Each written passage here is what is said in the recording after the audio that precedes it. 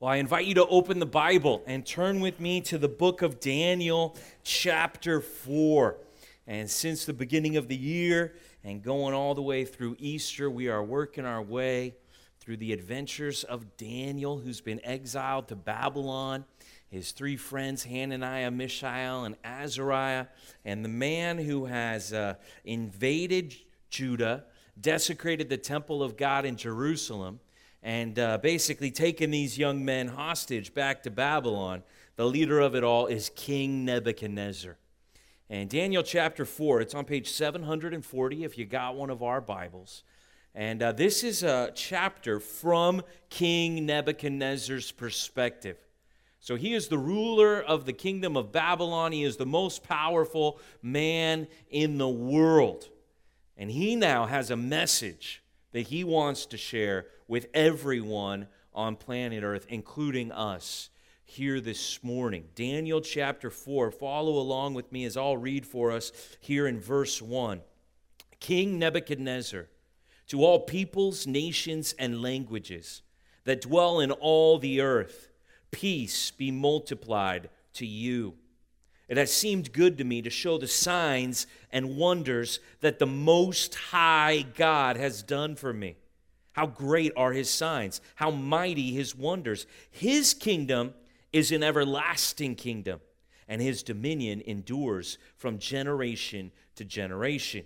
So that he kind of gives us his conclusion right here at the beginning. And if you're reading that, you're thinking, that doesn't sound like the King Nebuchadnezzar we've met in the first three chapters. I mean, he says some good things in some of these chapters, but then he seems to completely forget it by the next chapter. But now he seems to really have come to a conclusion about God. How did he get to this conclusion? Let's keep reading. Verse 4. I, Nebuchadnezzar, was at ease in my house and prospering in my palace. And I saw a dream that made me afraid. As I lay in bed, the fancies and the visions of my head alarmed me. So I made a decree that all the wise men of Babylon should be brought before me, that they might make known to me the interpretation of the dream. Then the magicians, the enchanters, the Chaldeans, and the astrologers came in, and I told them the dream, but they could not make known to me its interpretation. Now, if you think he's just recapping the dream he had in chapter 2, you'll see this is a whole new dream we're getting to here in chapter 4. So he's the mighty king, the most powerful man in the world, plagued by bad dreams and nightmares. And he's looking for somebody to interpret. And here in verse 8, here comes our man Daniel. At last, Daniel came in before me. He who was named Belteshazzar after the name of my God, and in whom is the spirit of the holy gods, or that could be translated, in whom is the spirit of the holy God.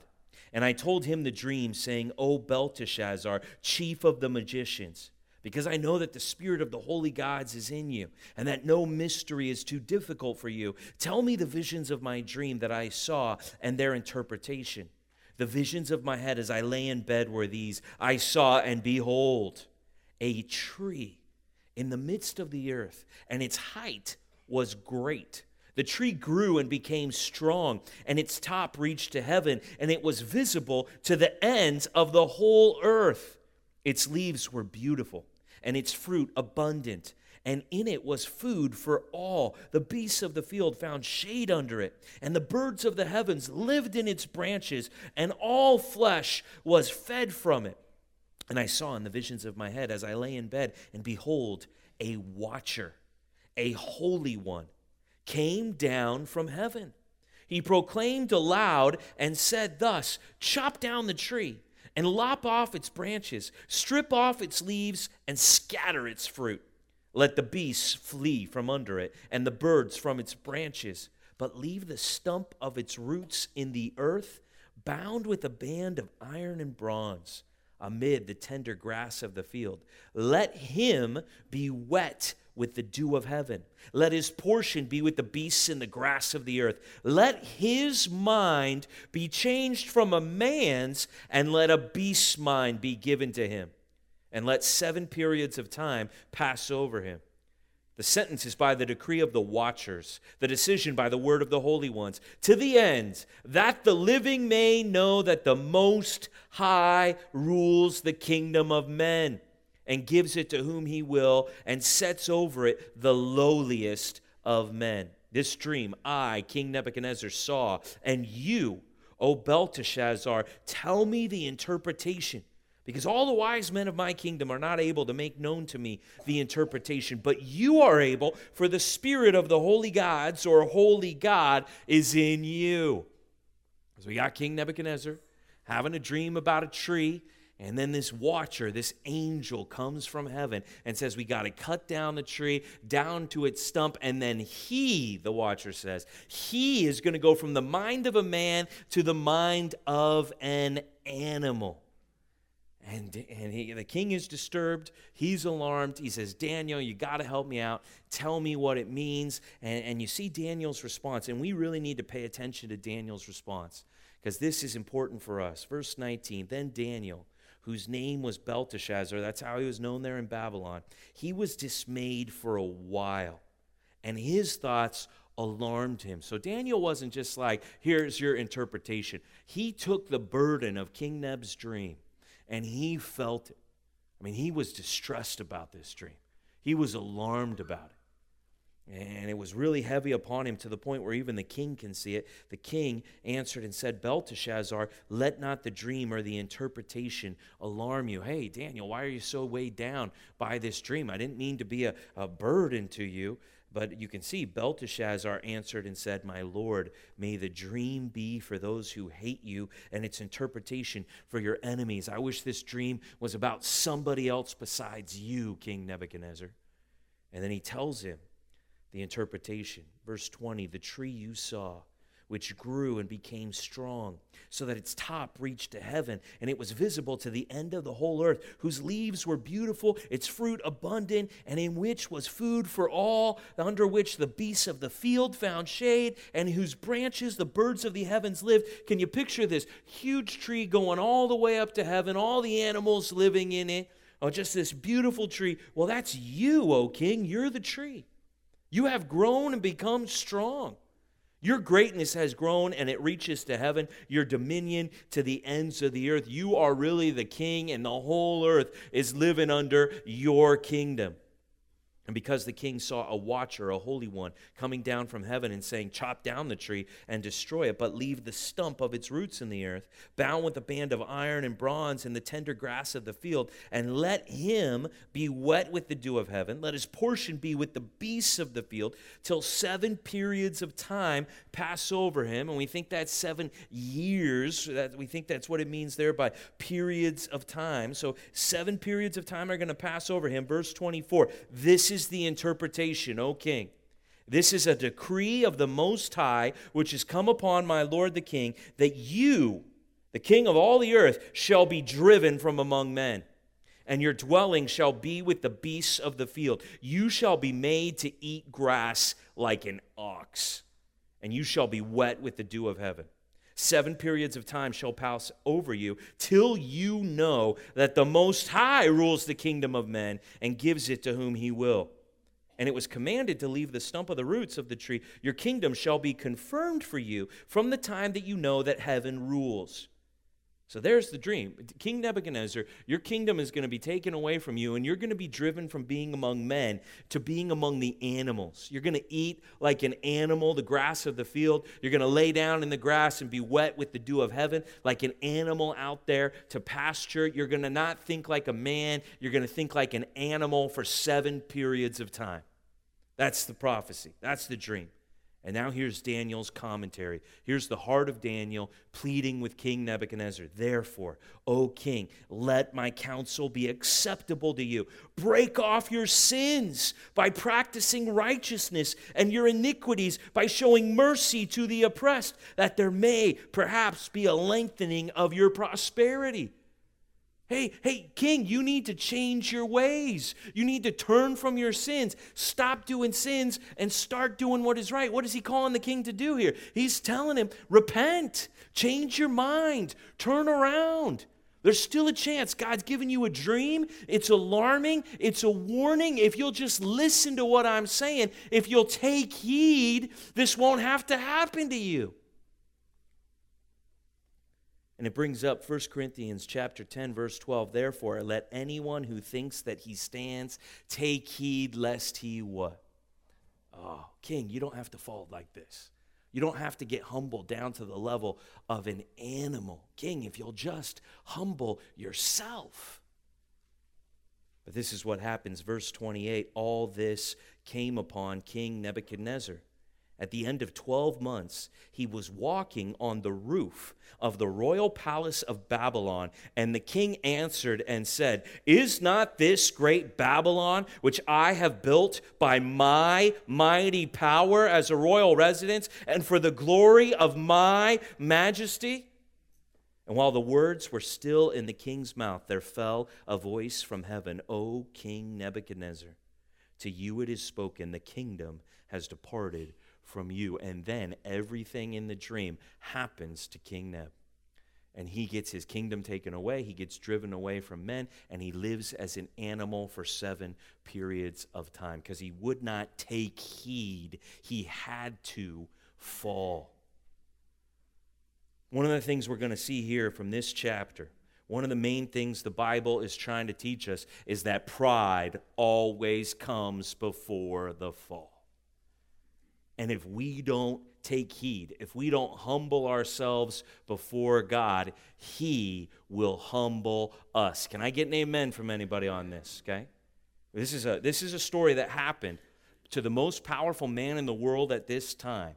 And it's a story that was sent to everyone. This is a lesson that every single person, every nation, every people group, every language, we're all supposed to know the story of King Nebuchadnezzar, how you can be the mightiest and the whole world can be under your kingdom, and you can be the king, and you can be made the lowest by God because He is able to take those who are proud and make them humble.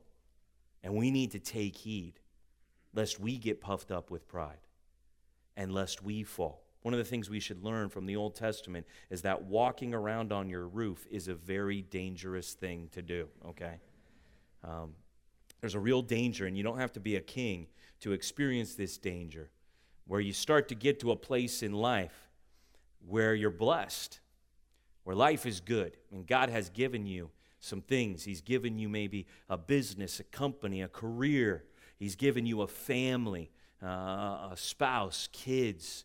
He's given you material blessings, a house, a car, nice things, and you can stand there and you can look at the things that you have, and instead of giving glory to God and thanking Him for His goodness, you can begin to believe that you had something to do with it. And you can begin to think, look what I've done. Look at what I've made. Look at my right choices, my hard work, my willpower. Look at where it's gotten me now. And you can stand there on your roof, you can survey your kingdom, and you can start thinking it has something to do with your glory and your majesty. That's what happened to King Nebuchadnezzar, and it was all taken away from him. He had to be humbled because he wouldn't be humble.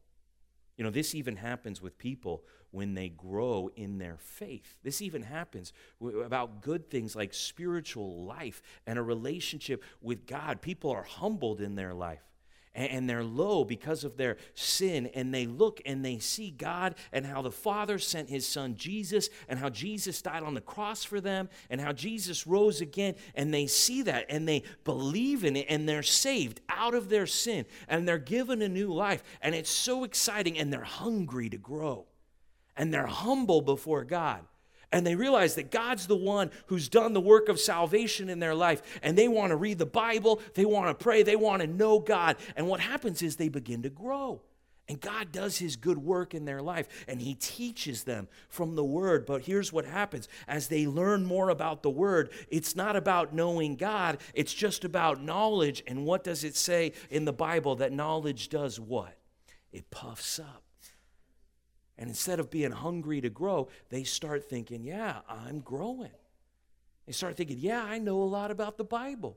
Yeah, I've prayed and God's really answered my prayer. Yeah, look, I'm really mature in my faith. Even in your walk with the Lord, you can have something called spiritual pride, where you start looking at your own Christian life and you start thinking, look at what I've done.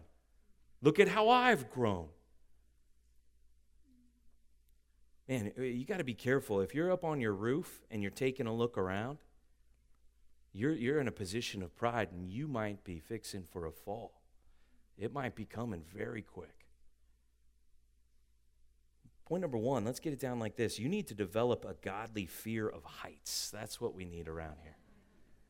You need to develop a godly fear of heights. If God is blessing you in some area of your life, or perhaps he's blessing you in your entire life, watch out, because you might start thinking that it was you who did this. And if you don't acknowledge God and give him the glory, that pride, that thinking that you stand, you need to take heed lest you fall. And maybe you're thinking, yeah, but King Nebuchadnezzar is some mighty king of the whole world. He's a guy who worships false gods.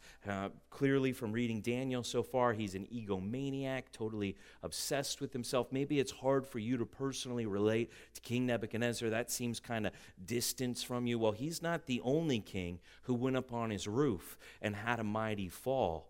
In fact, this can happen to a man after God's own heart. Turn with me to 2 Samuel chapter 11. Turn with me to 2 Samuel chapter 11. Let's go deeper into the heart of the Old Testament here, back to the story of King David. And King David, he's a hero to God's people of Israel. He's a hero really to all of us of the faith, a young man overlooked by his father and brothers, but a man of bold faith. And he was a shepherd, and he liked to write songs about God, and he would fight a lion and a bear, even a giant, because he believed the battle belonged to the Lord. And he wanted everybody to know the glory of his God. And so he would go and fight battles as a warrior. He would write beautiful songs as a worshiper. Man, this is King David. And then something happens to him. In 2 Samuel chapter 11, page 262, if you got one of our Bibles, and I don't know if you've ever read 1st and 2nd Samuel, it's like a novel in the Bible. It's like a compelling story of a guy's life. And once he does this walk on his roof here in 2 Samuel 11, his life is never the same. The story is dark. There's tension in his family. There's consequences because of sin from this chapter for the rest of his life. And it says here in 2 Samuel 11, in the spring of the year, the time when kings go out to battle, David sent Joab. Do you see what it's saying there? When David was supposed to be doing his job as the king to lead the troops into battle because the battle belongs to the Lord, yeah, he sent somebody else. He sent Joab and his servants with him and all Israel, and they ravaged the Ammonites and besieged Rabbah, but David remained at Jerusalem. And it happened late one afternoon when David arose from his couch and was walking on the roof of the king's house, that he saw from the roof a woman bathing, and the woman was very beautiful.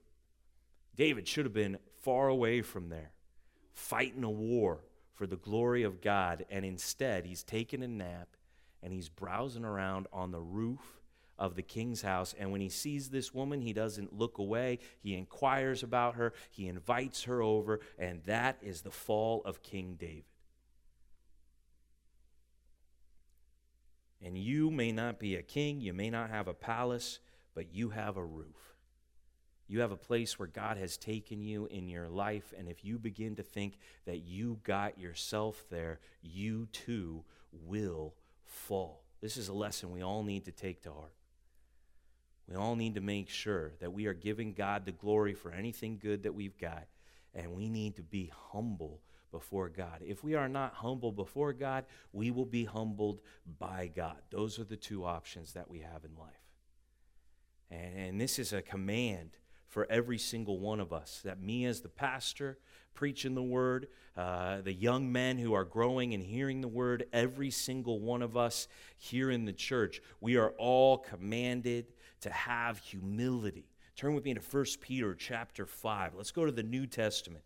And let's just look at a passage that commands this for us as Christians, people who have believed in Jesus Christ. You want to talk about someone who exercised humility? How about Jesus when he came to serve and die in our place? And he paid for our sin. And we are commanded as his people. We are commanded to have humility towards God and towards one another. So 1 Peter chapter 5, page 1016. If you got one of our Bibles, it starts here in chapter 5 addressing the pastors.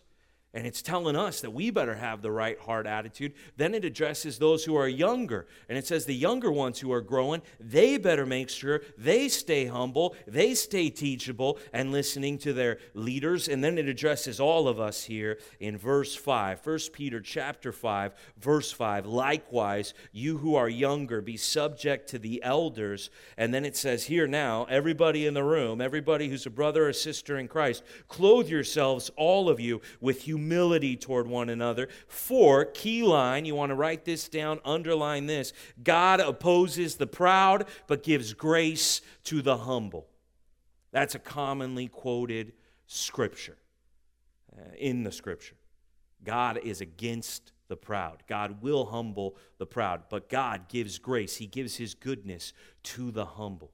And then it tells us here what to do. Humble yourselves, therefore, under the mighty hand of God, so that at the proper time he may exalt you, casting all your anxieties on him because he cares for you. You can't have this thought that you're going to do it with your own hands, whether it's something big in your life, whether it's bringing your family together or doing your work that God has you to do, whether it's solving your own big life problems or whether it's the little day-to-day things. You can't have this thought that you're going to do it by your own strength, by your own willpower, with your own hands. No, you have to humble yourself under the mighty hand of God. That's who you need in your life.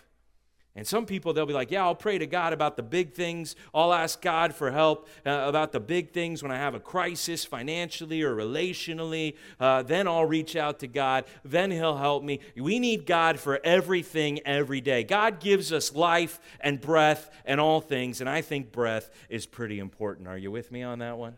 You keeping yourself breathing right now? Is that what you're doing? You're telling the air to come in and keep you going? That's what you're doing? See, this is a problem. This is a major problem that we have here as Christians in Orange County is we think, well, God, we need God's help with some things, but some things we're just doing fine. And you know what happens when you think that you're doing fine or you can do it in your own strength? You get anxious is what happens.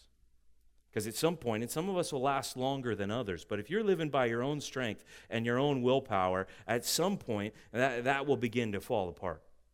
And you'll start to get worried. You'll start to get anxious because you've been putting on this sense of, I've got this and I'm going to do it. And then all of a sudden you realize you don't have it and it's not working out. And anxiety will come in and consume you. Fear will overtake you because you were trying to do it. And whenever we think of ourselves as the mighty are always going to fall. So that's why we're supposed to have this humility. And we're supposed to think that God's the one who will lift me up. God's the one who's going to do it. I'm trusting in his mighty hand. And then when I have something, whether it's a big thing, whether it's a little thing, when I take that anxiety, I take that care, and I cast it up to God. I know that he cares for me, and he's the one who's going to take care of it, not me. So I'm humble. I'm declaring my dependence every day on God in prayer, and I'm asking him to do it because I know I can't do it. That's the attitude it's talking about here. A real sense of humility before a mighty God. And if I'm worried about it, if it's too much for me, well, that means I haven't prayed to God about it. I haven't taken it to him. He's the one who's going to do it. And so if you're on the roof and you're looking around and you're thinking, hey, things are going well. Look what I've done. Watch out. Take heed lest you fall. That's what we see happened to King Nebuchadnezzar. Now go back to Daniel 4 because what's amazing to me, what really leapt off the page to me as we're working our way through this, as I was studying, and what I want you to see here is I want you to see how Daniel genuinely cares about King Nebuchadnezzar. And this is kind of mind-blowing, I think, because King Nebuchadnezzar, from one perspective, has ruined Daniel's life. Daniel was growing up worshiping Yahweh over there in Jerusalem.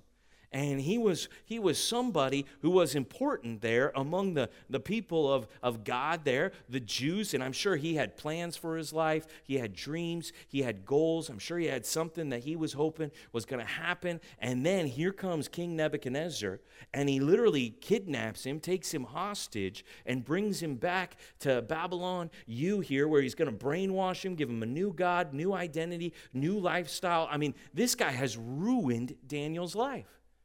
And we've seen in the first 3 chapters that God has taken what King Nebuchadnezzar did for evil, God has taken and made good in amazing and glorious ways. But I would think that if Daniel got this dream, there might be a little part of him that's like, all right, King Neb, now you're going to get yours this time, right?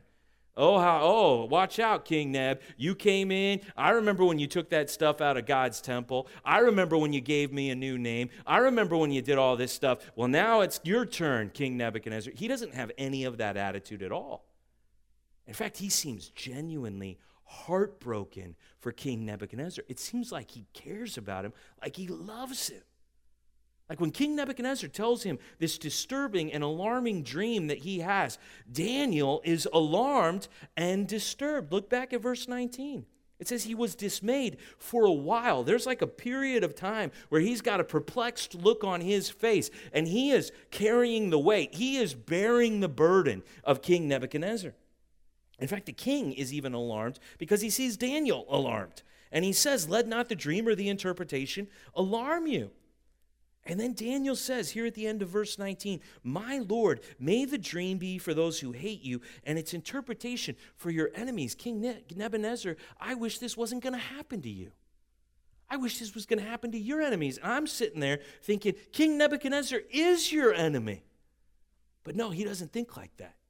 He's identifying with King Nebuchadnezzar.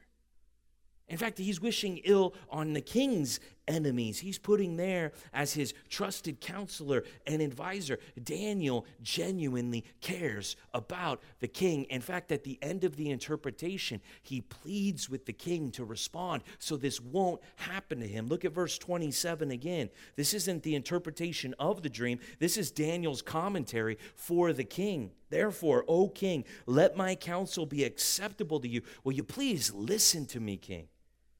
Break off your sins by practicing righteousness and your iniquities by showing mercy to the oppressed, that there may perhaps be a lengthening of your prosperity." These are really bold words to say to a king, especially a king like Nebuchadnezzar, who just threw his buddies in the fiery furnace in the last chapter. Hey, king, you need to repent before this happens to you.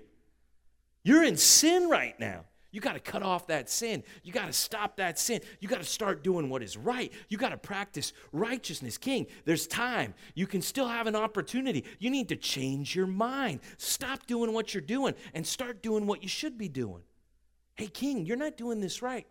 You have all the power. Everybody's under the shade of your tree, and here you are oppressing people. You shouldn't be oppressing people under you. You should be showing them mercy. You need to change the way you're ruling as king.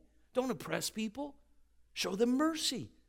Hey, if you change your ways, if you humble yourself and admit you've got some things wrong that you need to make right before the Most High God in heaven, maybe this won't happen to you and there could be a lengthening of your prosperity rather than you losing everything. He is reasoning with the king and begging him to do what is right. And this is something that you and I really need to see, the heart of Daniel and even how God works in the Old Testament. The reason God gives people warnings of judgment, what we might call bad news, the reason God warns people that judgment is coming is he's giving them a real opportunity to change their ways so they won't be judged. It's a genuine offer from God to King Nebuchadnezzar. The reason God just doesn't take the kingdom and make him the mind of an animal is because he's giving him an opportunity to change his mind before he loses his mind. And Daniel, man, it's heavy. You can tell when Daniel says this to the king, it's heavy upon him. And this is important for all of us. For me, as I'm up here preaching God's word, for you, as you're going to share what God has said, what you're learning from the Bible, and you're going to share it with your family members, your friends, your coworkers, your neighbors, we are going to have to say things that God says, warnings about the consequences of sin, and that the wages of sin is death, and after death comes judgment. We're going to have, I hope it's not easy for you to say hard things to people. I hope you feel for the people that you're talking to. That's what we see here from Daniel. Like, he's got to tell the king, you're going to lose your mind and you're going to be like an animal, and that bothers him that he's going to say that. Now, he's going to say it because it's the word of God, and he's going to say the message from God. He's not going to make up his own message, but as he says God's truth, he's speaking it in love to the king, and he really cares for the king, and he really doesn't want this to happen to the king. He wants him to change his ways. Is that how you approach people that you're sharing the truth of God with? I mean, are you ready? See, we can miss this either way, right? Some people, we really care about people, but we don't want to tell them the truth of what God says because we know it might be hard for them to hear. And so we love them, but we back away from the truth. Other people, they got no problem sharing the truth of God with somebody, but it's not clear that they really care about the person, and they're saying it because they love them. See, this is a good example right here of speaking the truth in love. He cares for the most proud man on the planet, the most egocentric person, perhaps one of them that has ever lived. He really cares about it. See, this is surprising. Point number 2, we need to have compassion on the proud. That's what we see here from Daniel. Have compassion on the proud. In fact, that's what we see from God. The dream, even though it's an alarming dream, even though it's a nightmare of what's going to happen, the whole reason God gives King Nebuchadnezzar the dream is so that he could learn the lesson through the dream rather than having to learn the hard way of experience.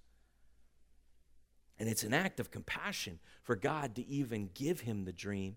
It's an act of compassion when Daniel interprets it and pleads, King, will my counsel be acceptable? King, will you listen to what I'm saying? And so the Old Testament has gotten a bad reputation, and specifically a lot of these prophecies that something bad is going to happen, some kind of judgment is going to come. If there's ever a warning from God, and the Bible is full of warnings from God, the reason God gives warnings is so people will listen to them and they won't experience the disaster that's ahead of them. Proud people get warnings so they don't have to fall, but can humble themselves instead. Turn with me to Jeremiah 18, and this is an important passage for you to mark down. Jeremiah 18, starting in verse 7. This really tells us how the Old Testament, how prophecies work, and it's on page 646 if you got one of our books. Jeremiah 18. And Jeremiah was a prophet to God's people there in Jerusalem before King Nebuchadnezzar came and invaded them. And this is how it works with the king Nebuchadnezzar in Daniel 4, and this is how it worked when God gave so many messages to the northern kingdom of Israel, and he warned them, the southern kingdom of Judah, he warned them, the Assyrians, the Babylonians, all kind of nations on the world. God sends them messages to warn them of coming judgment. Here's why. Jeremiah 18, verse 7, if at any time I declare concerning a nation or a kingdom that I will pluck up and break down and destroy it. And if that nation concerning which I have spoken turns from its evil, I will relent of the disaster that I intended to do it. Here's what God's saying. Here's how it works. I'm going to send my prophets, and they're going to warn people, all different nations. They're going to warn them, hey, you're in sin, and judgment is going to come upon you because of your sin. But if they hear that message and they turn from their sin, if they repent, then I will relent of my judgment. And the evil that I've said is coming upon them won't come upon them if they repent. So this is why proud people get to hear warnings from God. They get to hear the message, the call to repent, the good news that if they turn from sin, there's forgiveness in Jesus Christ. There's no condemnation in Jesus Christ. You won't have to be judged for what you're doing. If you will humble yourself and turn to God, all of that can be avoided. That's why there's these strong warnings throughout the Scripture. But it also says this, verse 9, if at any time I declare concerning a nation or a kingdom that I will build and plant it, and if it does evil in my sight, not listening to my voice, then I will relent of the good that I had intended to do it. So let's say there's a nation like his people of Judah. Let's say there's a nation that starts out honoring God and giving him glory and acknowledging him. But then over time, and God says, hey, I'll bless that nation. But then over time, they turn away and they start doing evil. God's not going to continue to bless them. No, now there's going to be not good done to it, but now they're going to receive judgment. See, God is saying, I'm going to have a real relationship with people. And if they listen to me and they turn from their sin, hey, I'm gonna bless them. I'm not gonna judge them. But if they act like they already know me and then they turn away from knowing me into sin, well, then they're gonna be judged. How you live your life really matters. God is saying, I want to interact with people. And then he says this in verse 11, this was the nation to the people there in Judah. Now therefore say to the men of Judah and the inhabitants of Jerusalem, thus says the Lord, behold, I am shaping disaster against you and devising a plan against you. Return every one from his evil way and amend your ways and deeds. Here's God now saying to his own people, the people that he wanted to bless in the promised land, and he's saying, you guys are now doing evil, and if you don't turn away from it, I'm going to come and judge you. Did the people of Judah heed the warning? You tell me. No, they didn't. That's why King Nebuchadnezzar came in. And now King Nebuchadnezzar is getting his own warning that he's going to be judged. If he doesn't humble himself, God's going to humble him. Does King Nebuchadnezzar heed the warning? Okay, so let's be humble here today. Okay? If the whole history of humanity is people not heeding the warnings of God, is it quite possible that you and I could do this Bible study here this morning and then go home and be proud in our hearts? Is it possible that by later today you could be taking a walk on the roof of your palace? See, here's the thing that we really need to be concerned about. If you're somebody who has a hard time having compassion on the proud, if you're looking down on the proud, where does that put you? And we are living in a nation that is so full of pride. We're living in a nation that I think started out acknowledging God as the one who had brought us together in these United States of America. And we are so divided, we are not even close to one nation under God at all. In fact, we have pride parades in our nation.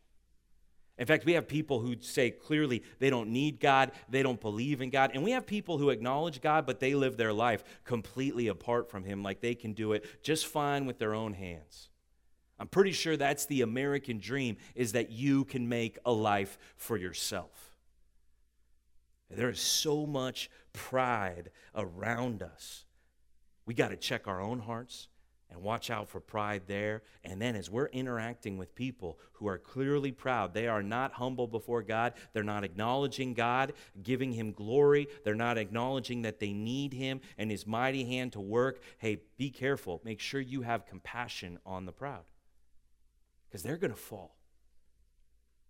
They're going to fall. And I hope that you and I, we can have the heart that God clearly has here in Jeremiah 18, that Daniel had for King Nebuchadnezzar, that we can see what's going to happen to the proud people around us, and we would want to have compassion on them, not judgment upon them. Can you say that you have a compassion on the proud people? Who do you identify as somebody who acts like they don't need God, who acts full of themselves? Are you sorry for that person in that condition? Do you see them, that they are on such a slippery slope? I mean, how many celebrities, how many politicians, how many stories in the Bible or in the news do we need to read to see that we don't want to be one of those people up there on top of the world, because they always fall down? I'm not envious of them. I feel sorry for them. And I hope you do too. And when we come to them, and even if we have to bring an intense message that your pride is not okay, and God is going to humble you, we should bring it in a way where there's good news, where there's care, where there's love. And the reason I'm telling you this is I don't want you to fall down and get destroyed. That's why I'm telling you. I'm telling you because if you will humble yourself before God, He won't have to humble you. And I'm begging with you. I'm pleading with people in this room right now. If you're living your life like you don't need God, you need to humble yourself here today, because if you don't, a fall is coming. And I'd prefer for you to learn here today to take heed. God is giving us all a warning through the life of King Nebuchadnezzar. He is warning all of us. And if we take heed and listen to his warning, we won't have to experience the fall because of our pride. But if we ignore this and we continue to think that we've got it and we're going to be fine and we can do it, we will all fall.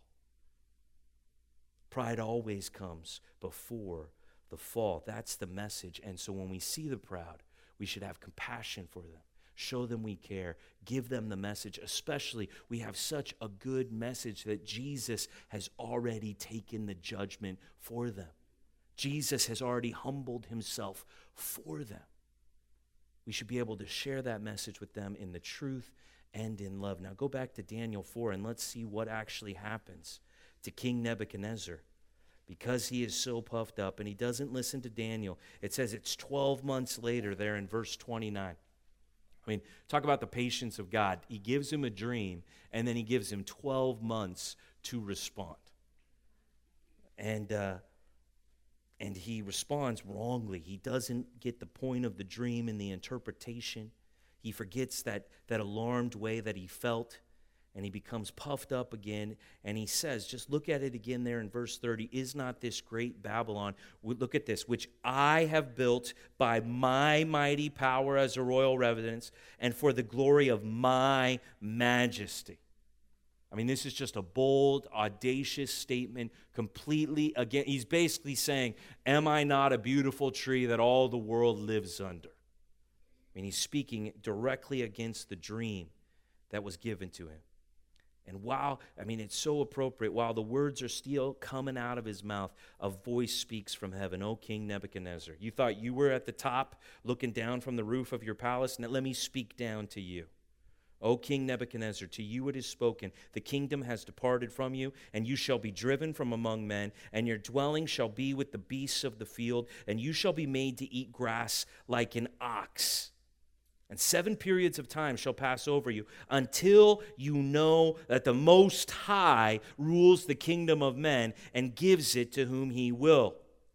Now, after the voice says that, which is a reiteration of what we've already heard in the dream and the interpretation, that's the third time it says that, verse 33, immediately the word was fulfilled against Nebuchadnezzar, and he was driven from among men and ate grass like an ox, and his body was wet with the dew of heaven, till his hair grew as long as eagle's feathers, and his nails were like bird's claws. I mean, I have a hard time even picturing what that would look like. A man down on the ground eating grass like an ox. I mean, I don't know what you're having for lunch today.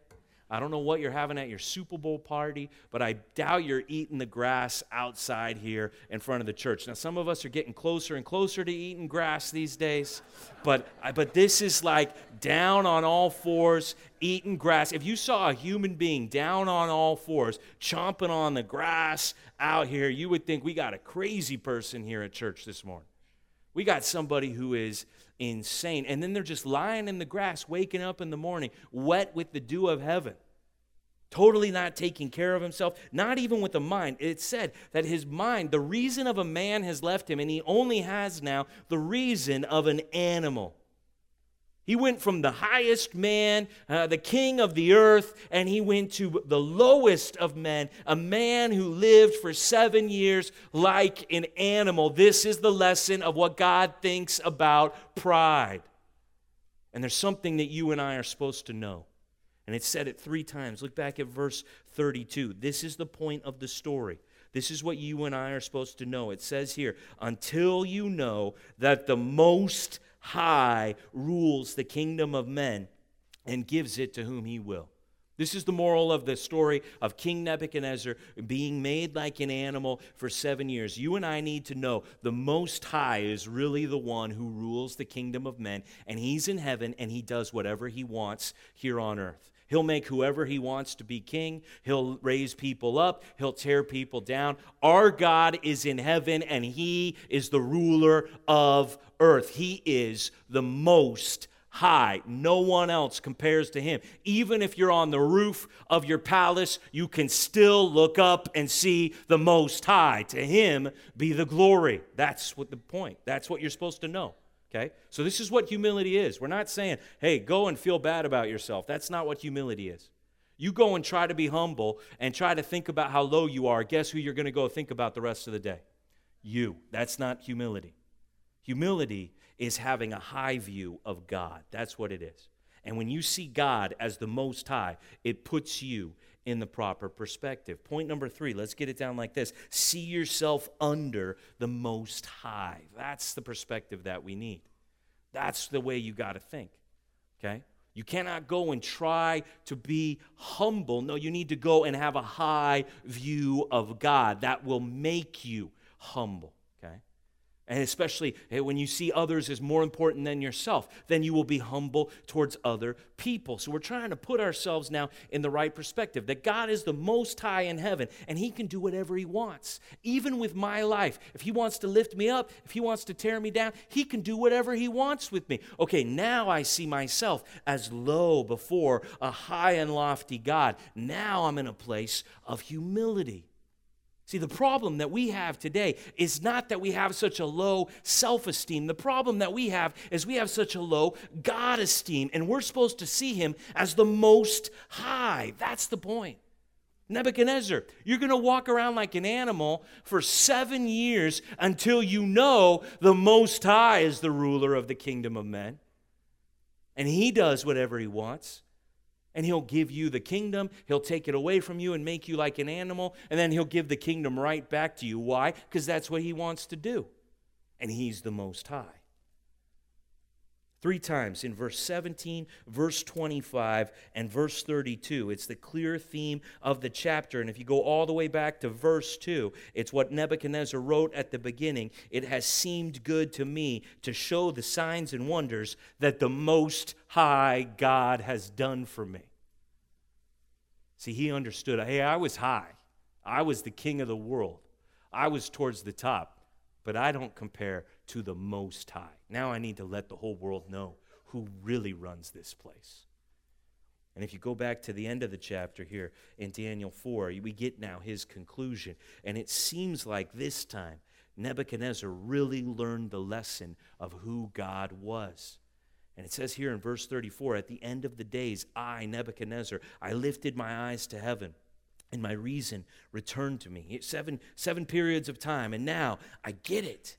And I blessed the Most High. I mean, here's a guy who's been crawling around, eating grass, sleeping in the grass with dew all over him. He's got his hair like eagle's feathers and his nails like bird's claws. And then all of a sudden, he has a moment where he worships God as the Most High and praised and honored him who lives forever. For his dominion is an everlasting dominion. His kingdom endures from generation to generation. All the inhabitants of the earth are accounted as nothing. I see that even myself, all of us, we are nothing before the Most High.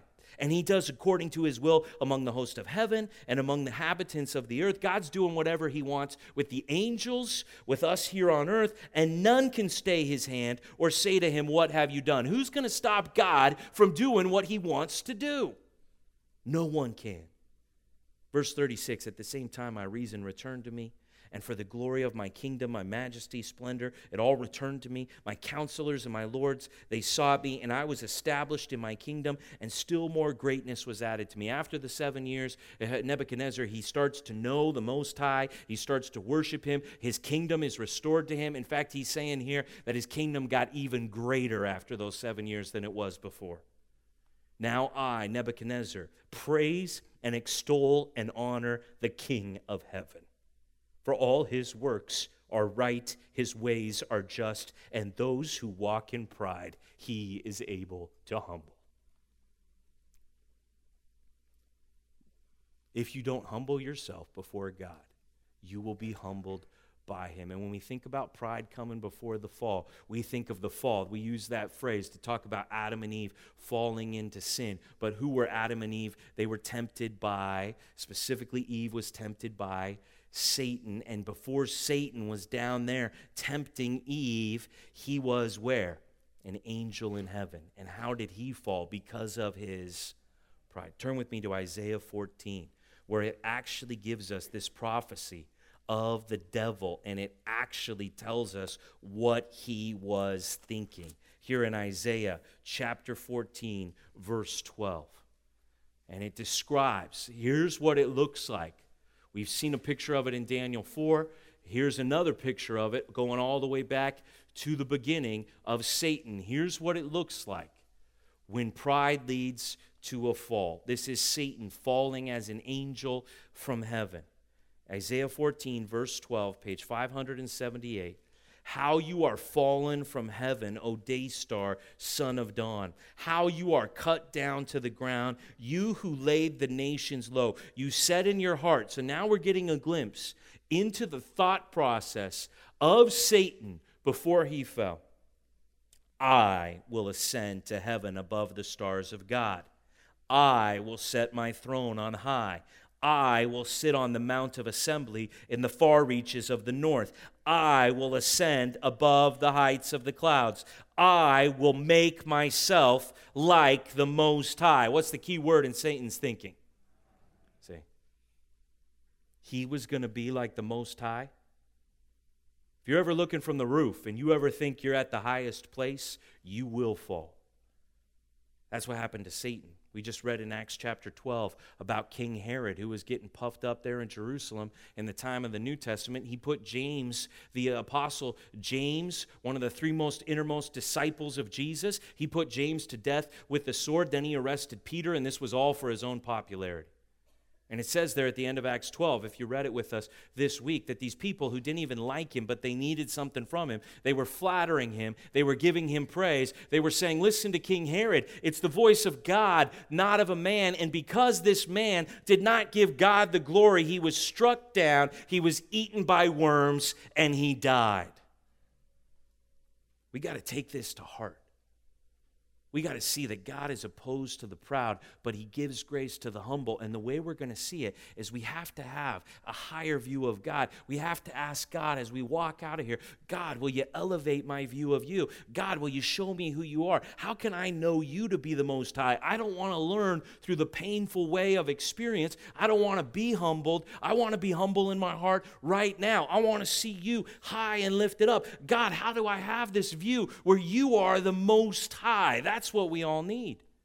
Turn with me to Psalm 138. Here's a psalm we can go meditate on, we can think about this week. And it's a psalm that has this exalted, high view of God that will help us see ourselves as humble before a holy and lofty God in heaven. Psalm 138. Here's David when he has a heart after God, when he's worshiping. And he says, I give you thanks, O Lord, with my whole heart. Before the gods, I sing your praise. So I'm not going to have any idols, all those false gods. No, I'm not giving into any of that. I'm giving my whole heart to you, and I'm singing your praise. There's no idols here. That's what he's saying.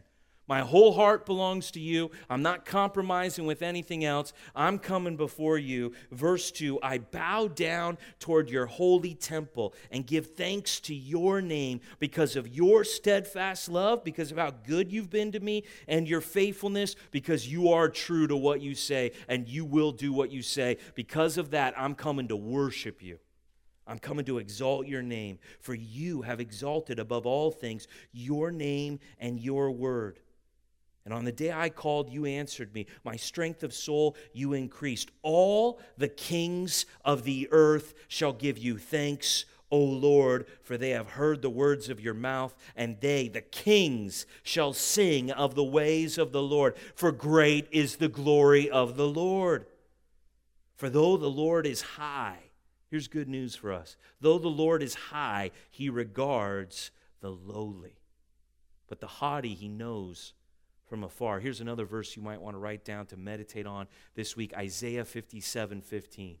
Isaiah 57:15.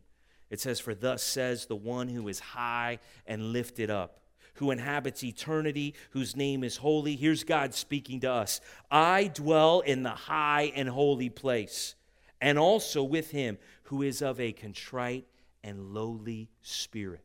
Even though God is high and lofty in heaven, he dwells with those who are humble and lowly here on earth. He is near to those who are contrite, those who are sorry about their sin, those who are looking to him in faith. God is near to them. And God says, "I will revive the spirit of the lowly to revive the heart of the contrite."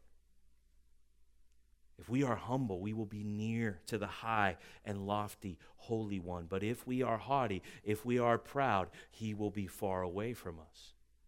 And then it says, if you're in Psalm 138, look at verse 8. Look at what it says here.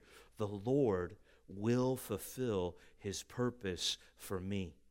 Your steadfast love, O Lord, endures forever. Do not forsake the work of your hands." Hey, here's what you should know. The Most High, who rules the kingdom of men, he does whatever he wills. Okay? He'll put you exactly where he wants to put you. I mean, he's God in heaven, and he can do whatever he pleases here on earth. Here's a promise. Here's something that's true. The Lord will fulfill his purpose for me. God has a plan for your life. God has a reason he has created you, and that purpose will be fulfilled because he, the Most High, is in control of all things that happen here on planet Earth. Can I get an amen from anybody on this? We need to see ourselves under the Most High. He is the one who is glorious. He is the one who is mighty. All good things come from him. So let us humble ourselves and let's worship the Lord right now. Let me pray. Father in heaven, God, I pray that we will take this lesson to heart. God, I pray for everybody here this morning, God, that we will not learn this lesson of that pride comes before the fall, that we will not have to learn this the hard way. Maybe some of us already have learned this the hard way.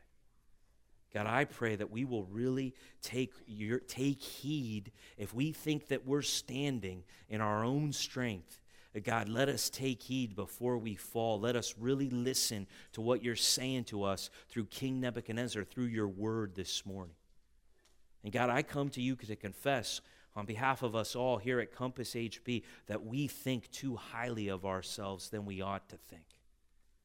And we need to come before you and be humbled. We need to clothe ourselves with humility towards one another, and we need to humble ourselves under your mighty hand.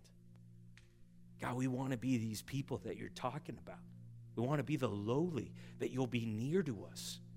We want to be the contrite, that you could revive us and give us your life and give us strength and help and show us that you care for us. God, we want to experience your power and your might working in us, and we want to give you the glory and acknowledge that everything good comes from you. So God, we live in a land of proud people, and we want to be humble. God, teach us the way. Show us the way. Let us hear your word today. And humble us in our hearts. Make us lowly before you. And God, please just elevate you in our minds. Let us see you as the Most High, the King of heaven, who does whatever he wants here on earth, who rules over all things. God, let us see that you are glorious, you are mighty, and we're living in your kingdom. You are the one who gives us all life and breath and all things, and let us worship you now. We pray in Jesus' name.